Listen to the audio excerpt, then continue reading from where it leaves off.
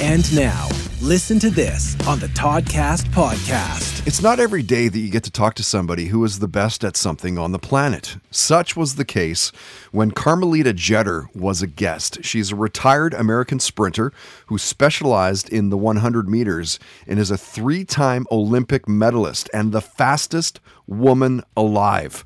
She won the 100-meter bronze at the 2007 World Championships in Athletics, won gold at the World Athletics Finals. Her 10.64-second victory at the Shanghai Golden Grand Prix made her the second fastest woman ever in the 100 meters, just behind Florence Griffith Joyner's world record of 10.48. Carmelita holds 3 of the top 10 fastest runs ever. She's retired from competition, is now the associate head coach for MSU. And when she was on the podcast, we talked about binge watching Narcos, how her dad once owned a record store when she was just a little kid, and what it was like growing up to Detroit's old school music scene. We talked about cooking and entertaining friends and the superpower that she'd want to have, coaching versus being a competitor, what stands out from seeing Chris Cross as her first concert. And Carmelita talked about realizing her potential at around 19 or 20 years old. Listen to this.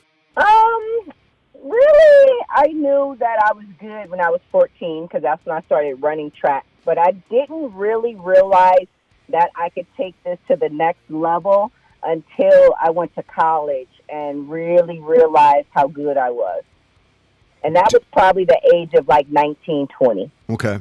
What was it at that time? Was it just that you were seeing other people were rising, but you were just kind of that much further ahead kind of thing? Or I think it was just, I was watching other people succeed, and I was saying, okay, well, she's not that much faster than me, or I'm not that much slower than this person. Mm-hmm. And honestly, I want to say that was what really, made me realize that I could take this to the next level. Watching people that were around the same times as I was running make it. And then I was like, okay, well, you can make it if she made it. Listen to this on the Toddcast podcast is brought to you by Tedco RV Supplies in Langley, an ICBC approved repair shop. Find them online at TedcoRVSuppliesInc.com.